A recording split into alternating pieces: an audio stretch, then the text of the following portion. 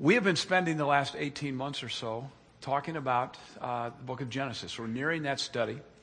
Last week, Jeremy talked about the encounter between Joseph and his brothers.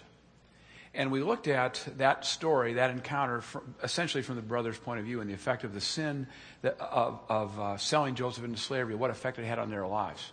We want to flip that story today and look at the encounter between Joseph and his brothers from the point of view of Joseph. And we're going to specifically look at the issue of forgiveness. Joseph made a choice on that day when he saw his brothers to forgive them. Had he made a different choice, had he thrown them into prison, which he easily could have done and had the power to do, the whole rest of the story would have unfolded differently. But he made a gracious choice. And it's a choice that I think we can learn a great deal from, because I know everybody in this room struggles with forgiveness at some time. Maybe in an ongoing way, maybe moment by moment. But we all struggle with it to some degree. So we want to look at the life of Joseph, see what we can learn from him and from his encounter with his brothers about that subject. So let me open in prayer and we'll get into that. Father, we thank you that you're a good and gracious God who's forgiven us, and may that be a marker for how we respond with our lives, that we would be gracious and humble people who recognize your goodness to us and respond accordingly. Thank you for Joseph's humility in the face of what could have been a very ugly situation, and by all rights, maybe even should have been. We thank you for his example to us, and may we learn from it today. Thank you, Father, for your goodness to us and for your presence here today. And we ask these things in Christ's holy name. Amen. I don't know if any of you have ever heard the expression that so-and-so just wrote the first line of his obituary or her obituary. You'll see that when somebody does something that is, or you'll say that when somebody does something that is so unusual, so spectacular, that we know that no matter what they do the rest of their lives, their life is always going to be defined by and measured by that single achievement or event. Let me give you some examples so you can understand what I'm talking about. We all remember on January 15, 2009, when U.S. Airways Flight 1549 took off in New York City, collided with a flock of Canadian geese, and the pilot of that plane, Chesley Sullenberger, successfully landed that plane in the Hudson River and saved the life of everybody on board. It was a spectacular feat and an important feat, again, in saving the life of every single individual on board that plane. There is no way that he, Sullenberger, will ever do anything the rest of his life that will overshadow that. That's the day he wrote the first line of his obituary. That's what he will always be known for. He may live to be 110 years old, but that's the thing that we will all remember him for. Or here's another example. Don Larson was a pitcher for the New York Yankees and for 6 other teams in an 11-year major league career. He had a lifetime record of 81 wins, 91 defeats. A less than mediocre pitcher. But on one day, October 8th, 1956, Larson did something nobody has ever done before or since, and that is, in Game 5 of the World Series against the Brooklyn Dodgers, he pitched the Yankees to a 2-0 victory, a perfect game. Now, in the 120, whatever it is, odd years of professional baseball, there have only been 20 or 21, depending on how you look at what happened this week, 20 or 21 perfect games in Major League history. Larson pitched one in the World Series, the ultimate spotlight. He's lived 54 years since that day, but that is the day he wrote the first line of his obituary. That's what is always going to be remembered for. And there's a lot of people like that who you think about them, you think about one thing only. Neil Armstrong, Charles Lindbergh, Harriet Beecher Stowe, Francis Scott Key. These are people who lived, and in the case of Armstrong, still live long, distinguished lives and do lots of things, but we really only know one thing about them. They had their first line of the obituary moment, and that marks the rest of their life. Now, in some respects, defining a person's life by a single sentence is really a good thing. In 1962, for instance, Claire Booth Luce, who was a member of the House of Representatives, was invited to lunch at the White House with President Kennedy. And she came to the White House not really knowing why he wanted to talk to her, but he really wanted a sounding board. He began to whine, frankly. He said, I really feel like my administration just isn't gaining any traction. I've been beset by so many different crises in Berlin and Cuba and Vietnam and civil rights that I really feel like there's no definition of what I'm doing. I don't know where to focus my attention. And she said, well, you know, Mr. President, all great men are known by one sentence. He said, what do you mean? She said, well, think about it. Abraham Lincoln freed the slaves.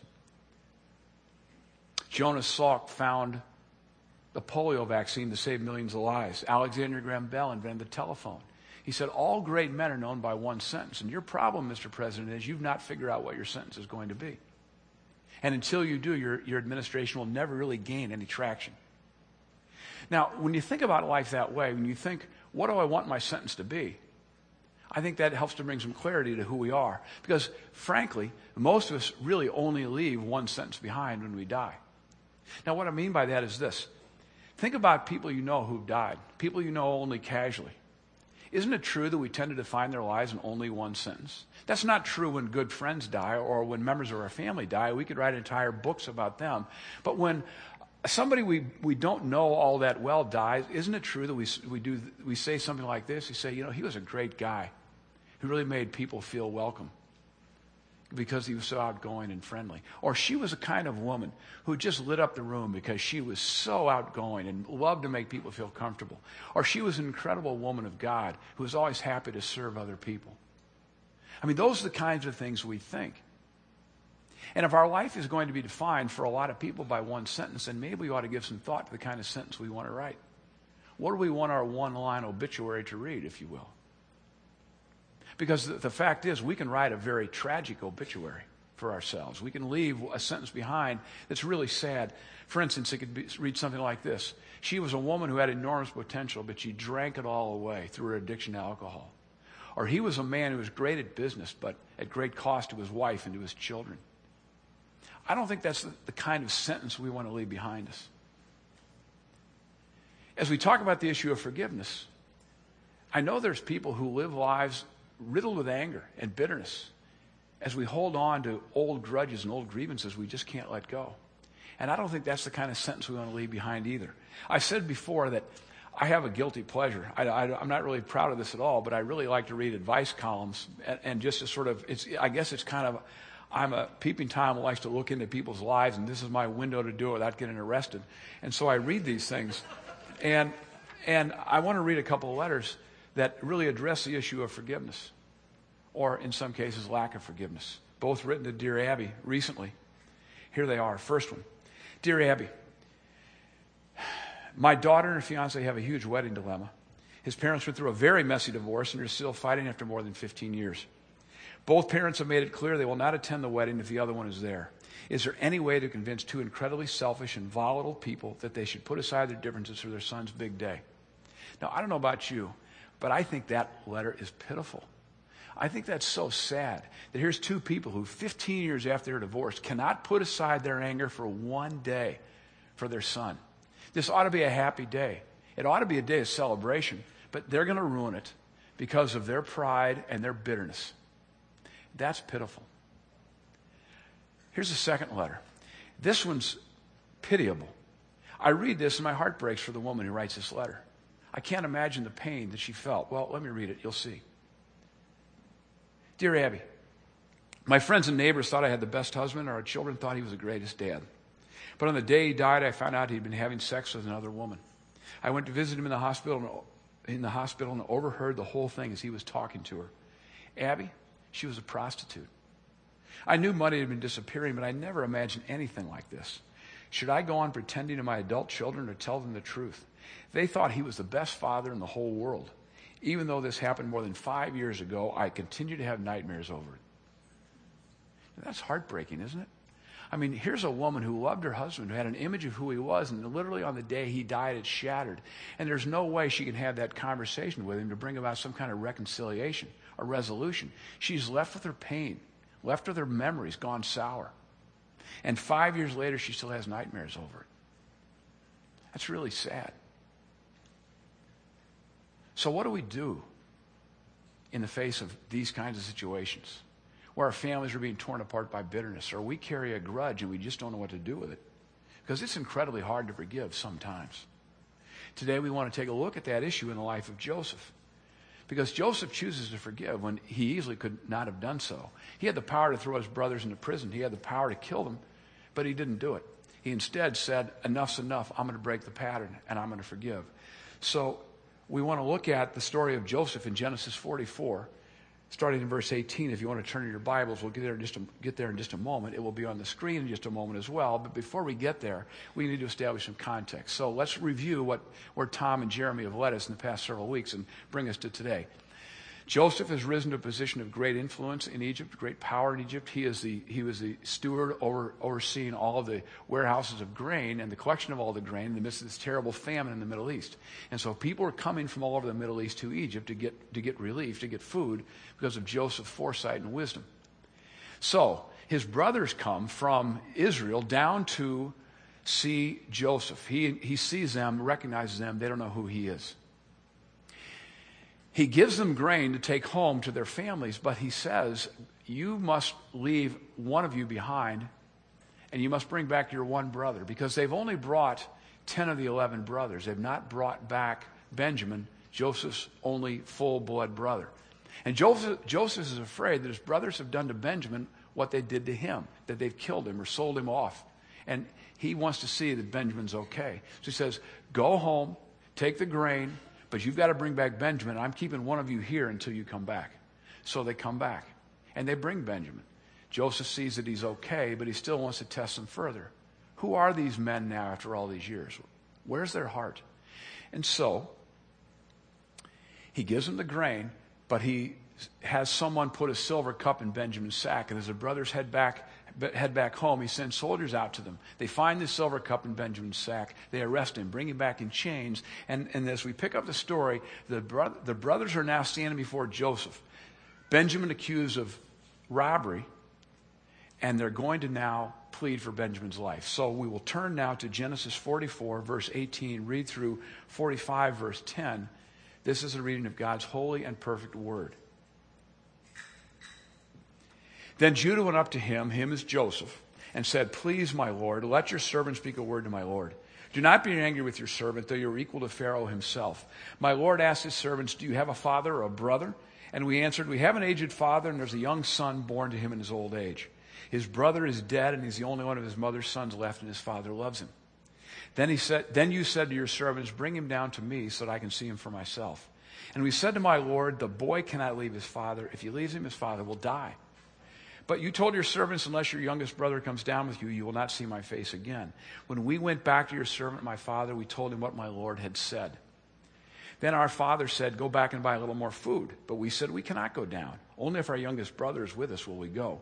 We cannot see the man's face unless our youngest brother is with us. Your servant, my father, said to us, you know that my wife bore me 2 sons. One of them went away from me, and I said, he has surely been torn to pieces. And I have not seen him since. They're obviously talking about Joseph here. So if you take this one from me too, and harm comes to him, you will bring my gray head down to the grave in misery. So now if the boy is not with us when I go back to your servant, my father, and my father, whose life is closely bound up with the boy's life, sees that the boy isn't there, he will die. Your servants will bring the gray head of our father down to the grave in sorrow. Your servant guaranteed the boy's safety to my father. I said, if I do not bring him back to you, I will bear the blame before you, my father, all my life. Now then, please let your servant remain here as my Lord's slave in place of the boy, and let the boy return with his brothers. How can I go back to my father if the boy is not with me? No. Do not let me see the misery that would come upon my father. Judah has now passed the test. He's passed the test. He has said, let me stay, let Benjamin go home. I will become your slave. I will do what you need me to do and want me to do. Let my brother go home because I don't want to break my father's heart. He doesn't say this, but what he's really thinking is, I broke it once, I don't want to do it again. And now the next move belongs to Joseph. He can forgive or he can exact revenge. He has a chance to write a sentence that will define the rest of his life and that will resonate to this day. So let's look at the rest of the story and see what he says. This now takes us to Genesis 45. Here we go. Then Joseph could no longer control himself before all his attendants, and he cried out, have everyone leave my presence. So there was no one with Joseph when he made himself known to his brothers. And he wept so loudly the Egyptians heard him, and Pharaoh's household heard about it. Joseph said to his brothers, I am Joseph. Is my father still living? But his brothers were unable to answer him because they were terrified at his presence. Then Joseph said to his brothers, come close to me. When they had done so, he said, I am your brother Joseph, the one you sold into Egypt. And now do not be distressed and do not be angry with yourselves for selling me here, because it was to save lives that God sent me ahead of you. For 2 years now there's been a famine in the land, and for the next 5 years there will not be plowing and reaping. But God sent me ahead of you to reserve for you a remnant on earth and to save your lives by a great deliverance. So then it was not you who sent me here, but God. He made me father to Pharaoh, the Lord of his entire household and ruler of all Egypt. Now hurry back to my father and say to him, this is what your son Joseph says. God has made me Lord of all Egypt. Come down to me, don't delay. You shall live in the region of Goshen, be near me. You, your children and grandchildren, your flocks and herds, and all you have. So, we have a happy ending. This story ends well. Joseph says, that's it, enough, I'm going to forgive. And he breaks this pattern of bitterness that could have unfolded. Now, that's a very nice story. It really is a very nice story with a happy ending, and we all like happy endings. But the question we have to ask is, what does it have to do with me? What does it have to do with us? What does it have to do with my pain? Many people in this room have been deeply wounded by a spouse, by a child, by a parent, by a friend, by a boss, by a sibling, and carry deep, deep wounds. And what do we do in the face of those wounds? Are we supposed to forgive people who've wounded us that way? And how do we do it? Well, we need to make one thing clear immediately. The Bible doesn't give us a lot of wiggle room. In fact, none at all when it comes to the issue of forgiveness. It's clear that we are commanded to forgive. And for the Christian, forgiveness ought to be a way of life. Listen to what Jesus says in Matthew 6, verses 14 to 15. He says this, for if you forgive men when they sin against you, your heavenly Father will also forgive you. But if you do not forgive men their sins, your Father will not forgive your sins. I mean, what's he saying? What he's essentially saying is this. Our offenses in the face of a holy and righteous and perfect God who loves us and gives us a world of such beauty and abundance. Our offenses against him, our rebellion, our indifference, our anger, so overwhelm any offense that could ever be done to us that in gracious response to what he has done on our behalf, then in turn we ought to forgive those who have offended us. God has forgiven us despite the way in which we ignore him and abuse him and rebel against him. And our only response, Jesus is saying, is to in turn forgive those who've offended us.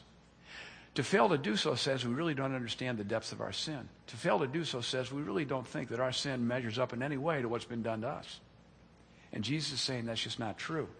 I mean, think about what we say when we pray the Lord's Prayer. Forgive us our debts as we forgive our debtors. That's what we're saying. Lord, forgive us.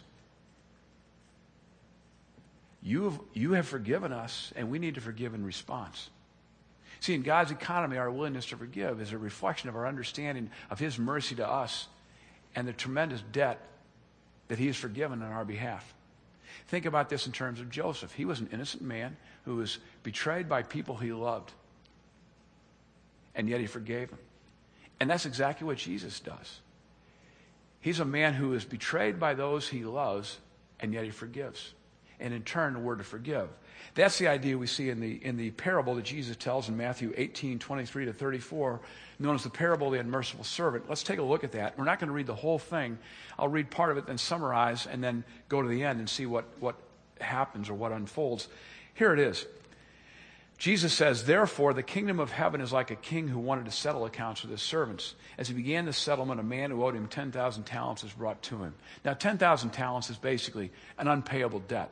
I mean, you can put a number on it if you want. It's $35 million.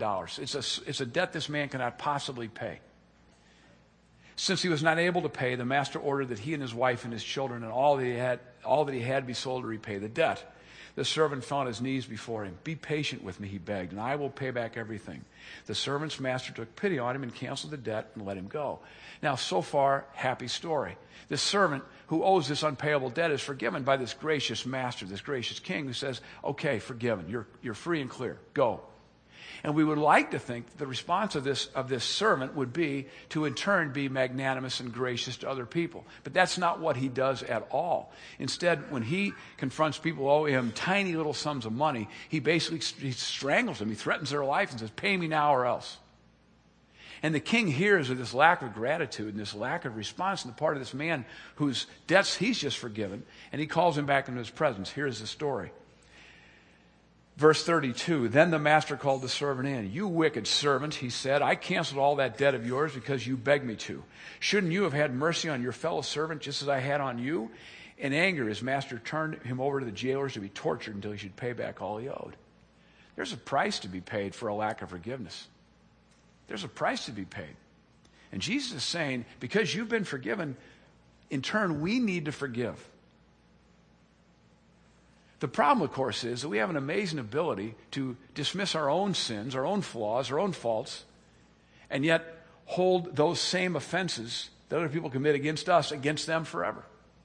We have a tendency to let ourselves off the hook and blame other people. We have an amazing ability to attribute other people's behavior to the way they are rather than the situation they find themselves in. We put labels on people and say, oh, you are irresponsible, you are lazy, you are unreliable, you are dishonest, you are fill in the blank, whatever the offense may be. We put labels on people, but when we do exactly the same things, we don't label ourselves. We let ourselves off the hook. Let me give you an example. Last week, I had a meeting down at Lafayette Square with Mike Werkheiser and Phil Woods for City Church. As I was driving down there on Highway 44. I was about to get off at the Jefferson exit. I pulled over onto the exit ramp, and as I did so, a guy who was all the way across in the fast lane of traffic heading east made a last-minute decision to get off at Jefferson. So he just veered across 4 lanes of traffic onto the exit ramp right in front of me in the tiniest possible opening. I had to slam on my brakes, as did everybody in each lane as he crossed, and there were just squealing brakes all across the highway, all the way across. It was awful. And I barely avoided hitting the guy. He got in my lane, zoomed through a light that was just turning red, turned left onto Jefferson, and was gone. And I thought, of course, immediately, what an idiot. What a reckless, stupid, idiotic fool. And he was. But I thought about it a little bit more and thought, have I ever done that? Have I ever cut anybody off in traffic? No, I'd never do that. I would never do that. Have I ever made a last-minute decision to get off at an exit? I would never do that. Well, of course I do. Of course I do. But see, when he did it, I thought, that guy's an idiot. And when I do it, it's, well, I'm late to a meeting, and I normally don't drive this way, but just this time I got to do this. Or I'm not familiar with this highway, and I didn't know this exit was coming, and I got to get off. I mean, I let myself off the hook. But I put the label on that guy. And I think we do that all the time. Again, you're irresponsible. I can't trust you. You're a liar. We do that all the time. And the minute we put a label on somebody, it makes it that much more difficult to forgive them. We're saying that's who you are. We freeze them in that moment. As if that one decision or that one action is a snapshot of the totality of who they are. We don't treat ourselves that way, but we do that to other people. How unfair that is. Psychologists actually have a name for that. They call that the fundamental attribution error. And I think we're all guilty of it. And when we do that, it makes it very, very difficult to forgive. There's another problem with our unwillingness to forgive, and that's this. I would argue that if we are unwilling to forgive, what we're really saying is we really don't believe in the power of God. Now, I know that's a strong statement. Let me define what I mean by that. If we don't forgive, we really don't believe in the power of God. Because for most things, for little things, I guess I should say, it's fairly easy to forgive. You're walking across the cafeteria carrying a tray, somebody bumps into you, you drop your tray, it splatters all over. Somebody says, I'm really sorry. We go, that's fine. I mean, things like that happen all the time. We let go of those really quickly. But what about the big things? What about the deep wounds? The ones that really cut and hurt and last?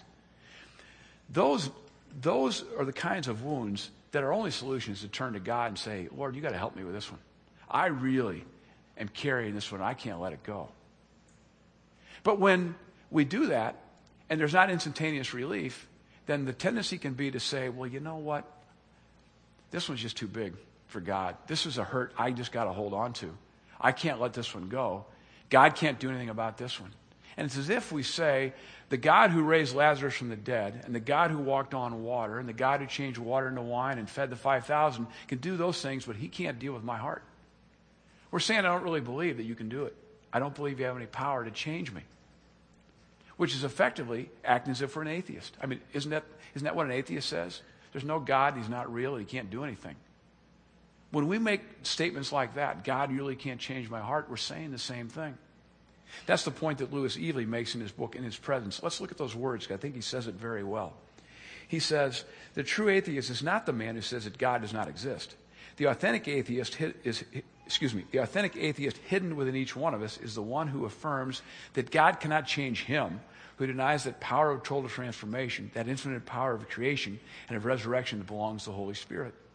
The authentic atheist is the conservative, the one who asserts that at his age, one doesn't change any more than one goes back to one's mother's womb, that he's too old, that he's too weak, that he's too hardened, that he has already tried and has never worked, that nothing can be done with him. There's a tendency in all of us to say, God, this one's too big for you. God, you can deal with these parts of my life, but I'm holding on to this one. And when we do that, we say, stay away, we're effectively saying we have the same kind of faith that an atheist has. God extends mercy to us and expects us to extend mercy to others, and he recognizes that some of the wounds are so deep, the only way we can do that is to call upon his name and say, Lord, help me. We've got to be willing to do that. But that's easier said than done, isn't it? It's easier said than done to say, just forgive. It's one thing to forgive the little things. Those are pretty easy to do, but the really deep wounds, those are the ones that cut us to the core of who we are. They're seared into our memories and our hearts. Those are tough to let go. So what does Joseph's story tell us about those situations? I think it tells us two things. First of all, as Tom and Jeremy have been telling us over the past several weeks as we talked about Joseph's life, Joseph went through a horrible, horrible ordeal. And let's not minimize the pain he went through. He's a teenager, raised in wealth, in a family with a father that loves him. And he's ripped away from that, betrayed by those he trusted, and thrown into slavery, where he becomes a servant with no control over his life in a country that's not his own, taken away from his family as far as he knows forever, taken from wealth to poverty like that. And then he becomes a slave in Potiphar's house, and he's falsely accused of a crime he did not commit, of adultery, thrown into prison where he's left to rot. He helps a guy get out of prison by interpreting his dream, and this guy says, oh, I'll help you get out, but then promptly forgets about him. And so Joseph has to spend even more time in prison, and things get worse and worse. Now, when we meet him, that's turned. He's out now. He's risen to a position of influence and power, but still, he's had a very difficult time of it. And for us to say, well, okay, yeah, he forgave, but there's no but in this story. This is a man who suffered. And yet, he forgives. But there's one more thing really important we need to say about Joseph's decision to forgive, and that is that there was a passage of time between the moment of betrayal by his brothers, the day he forgave them. 20 plus years went by.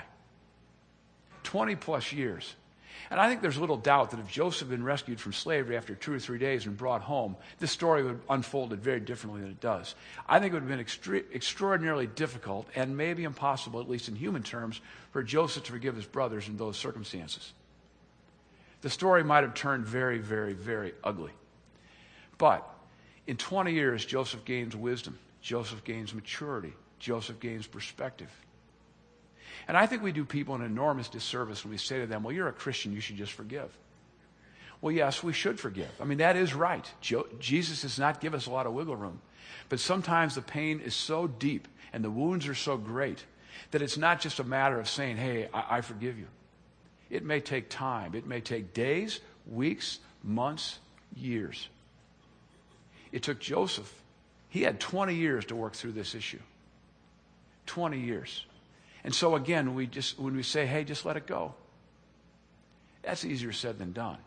I think what God wants us to do instead is to say, well, yes, he does want us to let it go, but I think he recognizes sometimes forgiveness is a process, not an event. It's not a one-time decision. It's a one-time decision that we make to forgive, but it may unfold over a long period of time. And we see that pattern earlier in the book of Genesis. Genesis 27:41, we see this in the story of Jacob and Esau. Jacob steals Esau's birthright. Esau is furious, and this is what he says. Esau held a grudge against Jacob because of the blessing his father had given him. He said to himself, the days of mourning for my father are near, then I will kill my brother Jacob. I'm going to kill him. I'm going to kill him. But Jacob runs away, and he's gone for years. Years. And then he comes home at last, and he's terrified, thinking that Esau will kill him. And as Tom explained earlier, he goes through all kinds of maneuvers to try to placate Esau. But when he finally sees him, here's what happens. But Esau ran to meet Jacob and embraced him. He threw his arms around his neck and kissed him, and they wept. There's forgiveness. There's reconciliation. But it took time. It took time. Sometimes the wounds take a long time. Forgiveness isn't absolute. It is. But the words of Matthew 18 and 21 and 22 are instructive, I think. Here's the encounter between Peter and Jesus. This is what unfolds. Then Peter came to Jesus and asked, Lord, how many times shall I forgive my brother when he sins against me? Up to 7 times? Jesus answered, I tell you, not 7 times, but 77 times. Now, when we look at that verse, what it says, and what it says immediately to us is that if I commit an offense against you, then you should forgive me. If I do it again, you should forgive me again. If I do it again, you should forgive me again. And the number 77 times is basically Jesus saying as long as it takes. Just keep forgiving. Just keep forgiving. We should be people with a heart of forgiveness. But I think there's another angle to this that we need to look at too, and that's this. I think Jesus is saying that Peter, you may have to bring this back to me again and again and again and again and again and again and again before that bitterness and that grief and that anger dissipates. And be prepared to do that. It may take a while. We can hold on to grudges, and we do hold on to grudges, and Jesus is saying, no, you can't do that, but you may have to keep bringing it back. Forgiveness is a process. It can be a process. I talked to Craig Walseth about this. Craig is one of the counselors here at Green Tree, and he deals with people who carry enormous hurts. People who have really been badly treated. And I said, what do you say to people about the issue of forgiveness? This is what he said. He said, I tell them that it is a process, but what's important is that we begin the journey. We begin letting that process unfold. That we make a decision. Lord, I'm angry. And Lord, I'm deeply hurt. But I know that's not where I want to be. And I know that's not good for me, and it's not good for my relationship with that person or people. And I want to begin to go down that road, and I pray you'll help me to get there. So I covenant today with you, Lord, that I want you to do what needs to be done and get me there. But it may take a while before that anger and bitterness and resentment fades. He said it's kind of like, he used this analogy, he said it's like a football player, a really good high school football player, who decides, or who is so good that Division I schools start looking at him. Let's say he makes a decision in the middle of his junior year that he wants to go play football for Mizzou. Gary Pinkel says, we want you at Mizzou. We're going to give you a scholarship. And the young man says, great, I'll do it. He makes a verbal commitment to Mizzou. But you can't sign a formal letter of intent with the NCAA until February of your senior year. And you can't enroll to actually play football at Mizzou until you have to graduate. So the point of decision, I'm going to go to Mizzou, occurs during your junior year, but it's not until a year and a half later that you get there.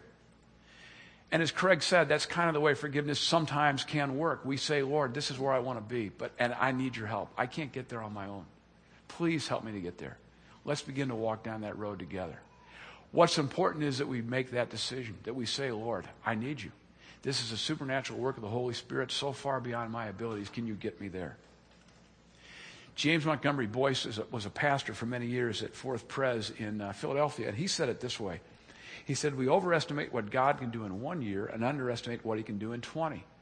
There may be people in this room who have been caught in such terrible situations that you carry this terrible ache and this anger in your heart, and you say, there's no way I can let that go. But as Boyce suggests, we need to keep bringing that back to God as long as it takes, again and again and again and again. Because the power of the Holy Spirit works and is a process that can give us freedom from that anger. It's hard, it's arduous, it's difficult, and sometimes we don't want to do it. We want to say, no, I'm keeping this one. But I don't think any of us want to be an angry, bitter person. I don't think any of us want to be that person who, when we come to the end of our lives and they write the obituary about us, it says, he was an angry man who could never let go of past hurts. Or she was a bitter, angry woman who couldn't let go of those grievances that had offended her. I don't think that's where we want to be. Life lived in bitterness and anger is not a pretty picture. Joseph had a decision to make. Joseph could forgive. Joseph could hold on to that anger. He made a decision to forgive, and in doing so wrote a sentence that totally changed his life story and the life story of his family and the life story of the nation of Israel, and by extension, the life story of the church today. If Joseph doesn't forgive his brothers, what would he be known for? He'd be known for a really nice coat that his dad gave him And that's not much of a legacy. Or maybe be known as a great manager of the Pharaoh's grains. Okay, that's great, but really, so what? Instead, he made a choice to forgive. He said, I'm going to let this go. I'm going to rewrite the sentence of my story. I'm going to rewrite the sentence of my life. I'm going to live a life of grace and forgiveness and compassion. Because in 20 years, to think about this, he'd seen the enormity of God's love for him. That God had carried him through all these times, and that what he thought was happening in his slavery was being written by God in a very different way. God was writing a story in Joseph's life. He didn't anticipate that it was being written. And only when his brothers came, he was able to forgive them, did he see God's purpose. I think we want to be people of forgiveness. I think we want to be people of compassion. I think we want to write a sentence with our lives that talks about those things. And so we need to forgive. Let's close in prayer.